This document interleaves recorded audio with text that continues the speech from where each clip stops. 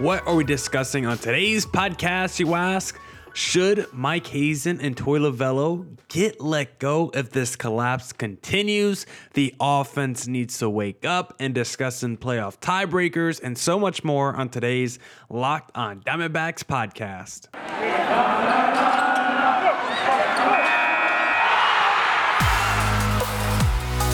You are Locked on Diamondbacks, your daily Arizona Diamondbacks podcast. Part of the Locked On Podcast Network, your team every day.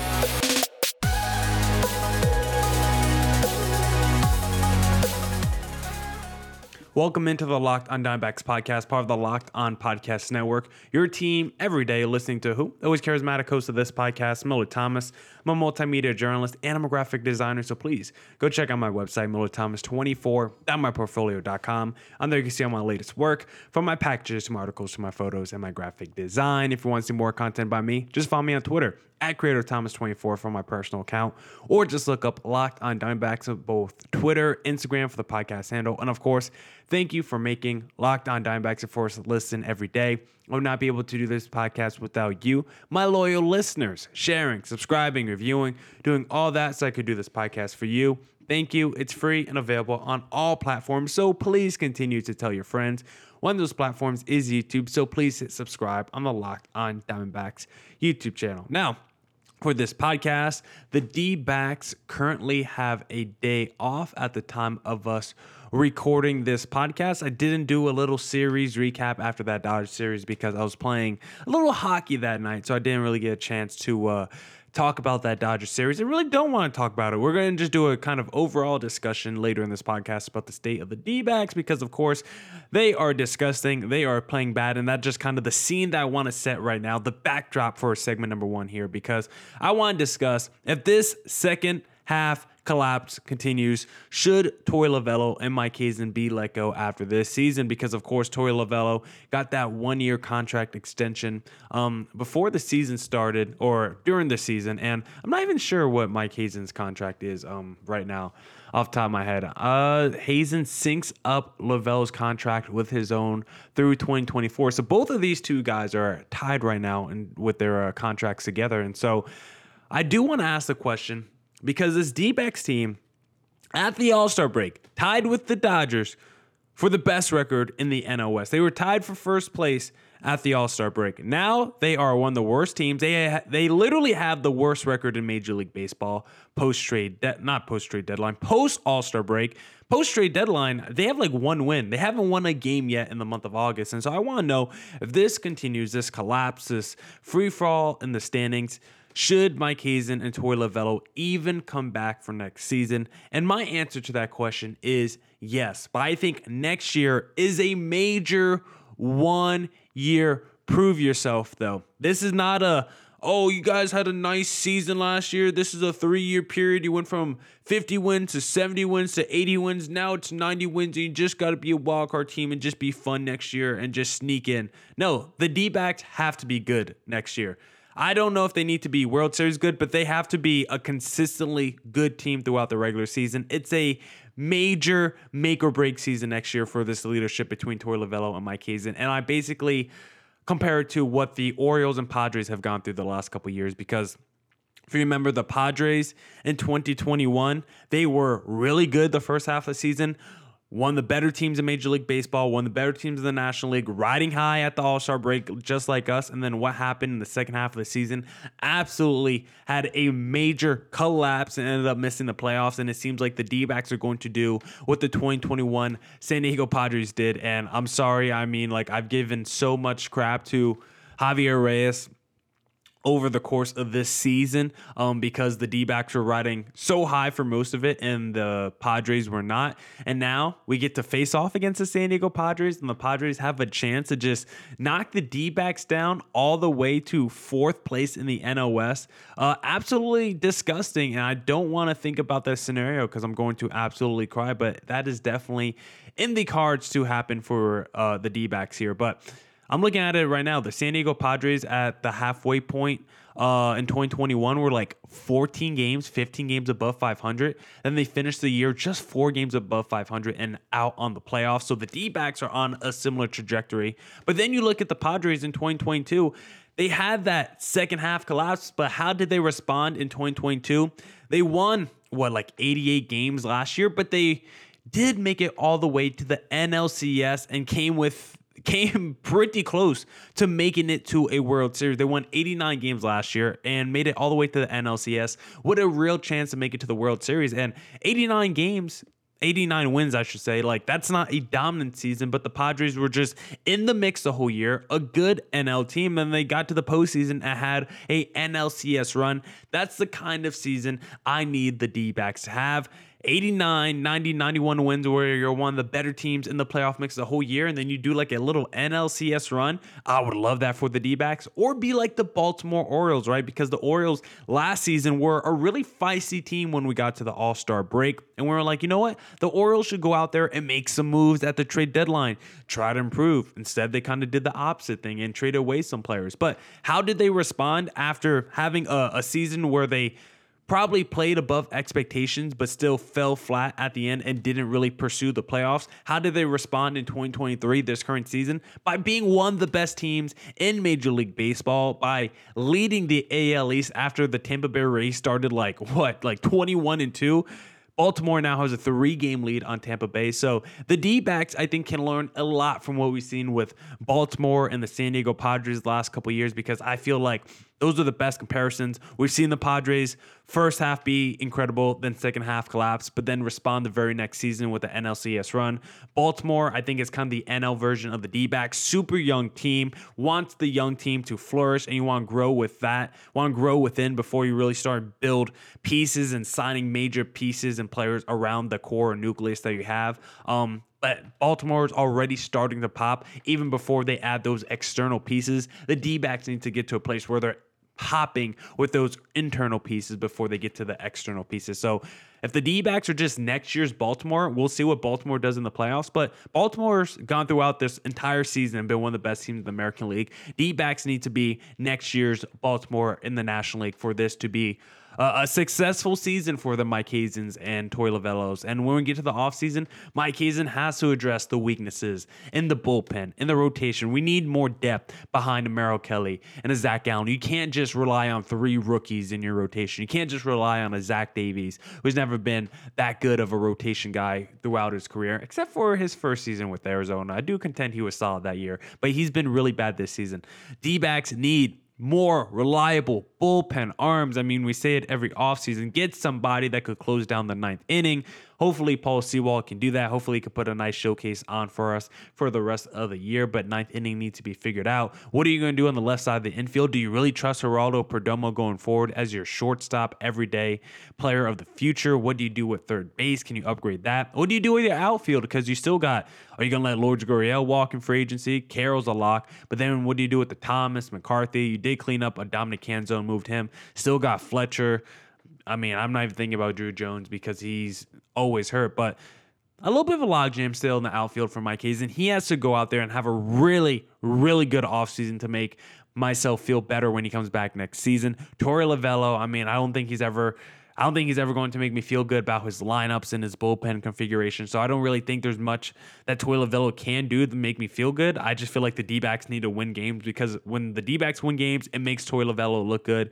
And when the D-backs lose games, Torey Lovullo gets exposed, I think. And I think it's hard to expose a manager's flaws when your team keeps winning games. I think a lot of times your manager's flaws don't get exposed until you make it to the postseason, when you already have a really good team on paper that your GM built. So Torey Lovullo, I'm not a big fan of his.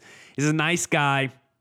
It seems to be a little bit of a player's manager, but I don't think he's a great tacticianer or executioner when it comes to the X's and O's of a baseball game. So it's a big test next season for this leadership group, for the D-backs, from their GM all the way to their managerial position. If the D-backs don't make the playoffs next season, like if the D-backs just, let's say it's another season where they're in the 80s, right? Let's say the D-backs win 85 wins this year or 82 wins this year. and then get to like 84 wins next year. Mildly improved, but you still missed out on the playoffs. I don't care. I think you have to clean house. It feels like the D-backs are just stuck in purgatory with the Mike Hazen and the Torey Lovullos. It feels like they could put a competitive product on the field, even at times a winning product, but can they sustain the winning? That's the issue that I have. I don't think they can build a sustainable product. That's my biggest issue with leadership. So if they don't make the playoffs next year, and if they don't at least have a convincing regular season with at least a nice little bit of a postseason run, yeah, I think this could be the final year. I guess next season could be the final year that we see a Mike Hazen and a Torey Lovullo running this D-backs operation. Now I want to talk about how this D-backs offense needs to wake up if this team ever has a chance on getting back on track for the postseason. But before we get there, I first want to talk to you guys about this little app I use called Sleeper, because Sleeper is great if you want to win some money, because all you have to do is pick a player like a Corbin Carroll and a Shohei Ohtani. You could pick them to hit a home run. You could pick whatever stats you want. And if they hit on those stats, you can win up to 100 times payout. Yes, Sleeper is giving out big money this season because it's a fantasy sports plus real money gaming app focused on bringing people together through sports and gaming. Sleeper has become the fastest organically growing fantasy platform in the world with over 5 million active users. The reason I love Sleeper is because when the Dynasty football season rolls around, I use Sleeper basically every day. It archives your teams from year to year. Great for the rookie draft as well. Absolutely love the app. So use promo code LOCKEDON and you'll get up to a $100 match on your first deposit. Terms and conditions apply. See Sleeper's terms of use for details. Currently operational in over 30 states. Check out Sleeper today.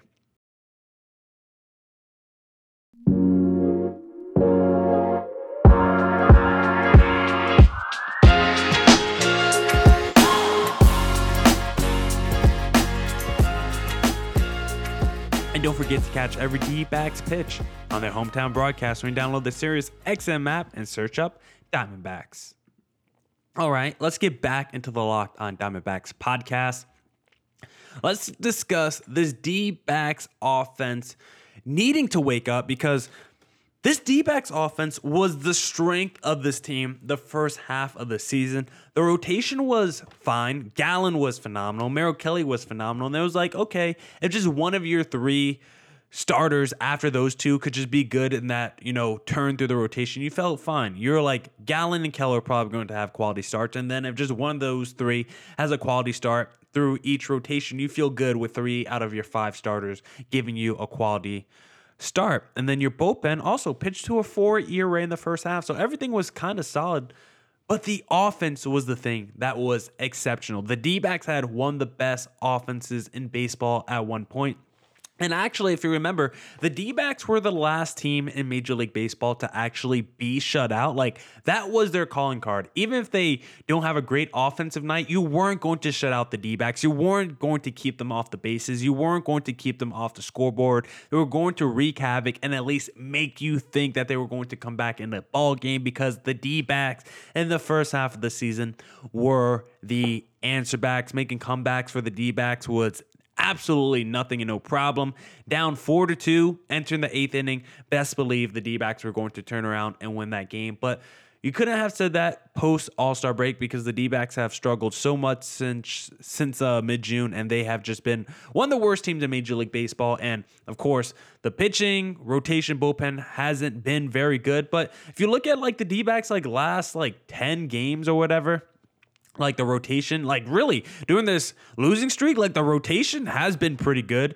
I mean, the bullpen has been pretty hit or miss, but overall the pitching hasn't been terrible at times. You look at a lot of these games, it's D-backs are losing 4-0 or 4-2, or maybe they get shut out like they got in that series finale to the Dodgers 2-0. There's a lot of games where if the D-back just put up their season average in runs, where it's 5 runs a game.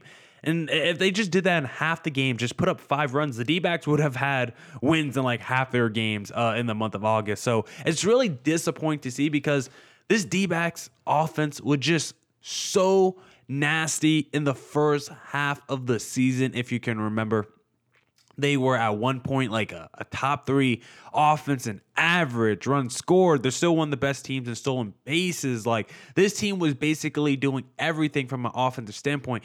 Extra bases taken, run scoring percentage when players were on the bases, like they were coming home, like everything you would want your offense to do. The D-backs were doing it. And then now it just seems a lot tougher for the D-backs to get any sort of offense going. And one of the issue is they are struggling to get runners in scoring position, and they're also struggling to bring those runners home, right? In that series finale, I think we saw second and third, nobody out, and then we got like a strikeout and 2 outs after that. Like, that's been the story for this D-backs team post All-Star break. They have not been able to capitalize on their opportunities, and they've also struggled to make opportunities, and they're still stealing bases. Like, what? Won their games the other day, they like set the franchise record for steals and still like got shut out in the game, or still was able to barely score any runs in the game. Like, the D-backs are still wreaking havoc on the bases on time at times and still getting runners into scoring position, but it doesn't matter because these guys are not capitalizing at the plate. And if you look at the D-backs offensive ranks right now, like they're pretty much middle of the pack in everything. OPS,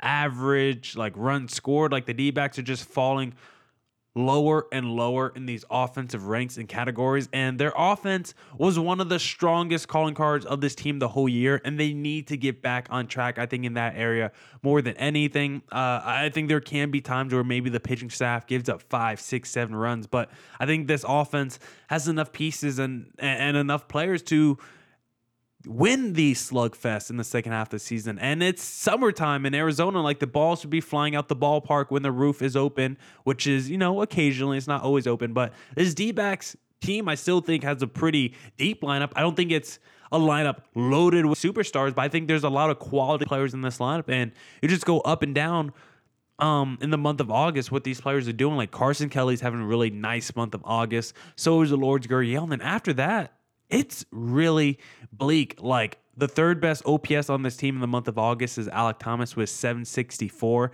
but he only has a 235 average. Jake McCarthy has a 294 average, but only a 694 OPS with no doubles, triples, or home runs this month. Christian Walker, 286 average, but only 679 OPS, only 1 home run, no doubles, no triples. And that's really the biggest issue, I think, for this D-backs team over the last, especially in the month of August. I think the extra base hits, really outside of home runs, has been the biggest issue. Like, the D-backs have had a few home runs this month, but there's barely been any doubles. There's barely been any triples. And that's what the D-backs are really feasting on in the first half of the season, because they were never a big home run team, but they were always a team that just had so much gap power. And with their speed, a lot of those balls that were just down the line, singles for other players, were doubles and triples for this D-backs team. And now it's like they're not even getting those kind of plays. It feels like they are getting some unfortunate luck with some of, where the ball's dropping at times. But this D-backs offense has to get back on track. Corbin Carroll needs to heat up. Ketel Marte needs to heat up. Like, if you look at his numbers in the month of August, Ketel Marte is 3 for 28 in the month of August after, post All-Star break, but pre-August, Ketel Marte was hot once again. Caliente was on fire for this D-backs team. Now he's cold again. It feels like there's not enough players on this D-backs team right now getting hot at the same time. Because, like I just said, Ketel Marte was hot. Now he's cold in the month of August. But we saw Lourdes Gurriel really cold in the month of July. Now he's hot again. We need a few of these guys to get hot at the same time. And really, if you just get like 3 or 4, if you tell me Walker, Marte, Carroll, and like Gurriel all get hot at the same time, like those 4 players are definitely enough to carry an offense. And then you get guys like Jake McCarthy and Alek Thomas wreaking havoc with speed on the bases. D-backs offense needs to get back on track if they want to make up any ground in this wild card race, because as it currently stands, they're a couple games back of a wild card spot. Their offense is looking bad, and because of it, they are free falling in the standings. Now I want to talk to you guys about the potential playoff tiebreakers coming down the stretch for the rest of the season. But before we get there, we need to talk about this first.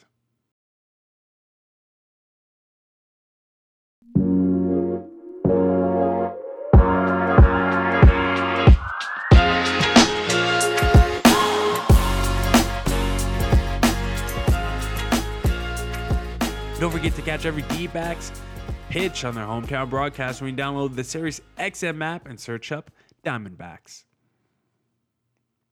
All right. Let's get back into the Locked on Diamondbacks podcast and let's discuss potential playoff tiebreakers for the D-backs for the rest of the season because this NL wildcard race is, of course, incredibly tight as we see it. And there's no longer going to be, for playoff tiebreakers, there's no longer going to be a game 163 where you just decide the tiebreaker by playing one extra game in the regular season. No.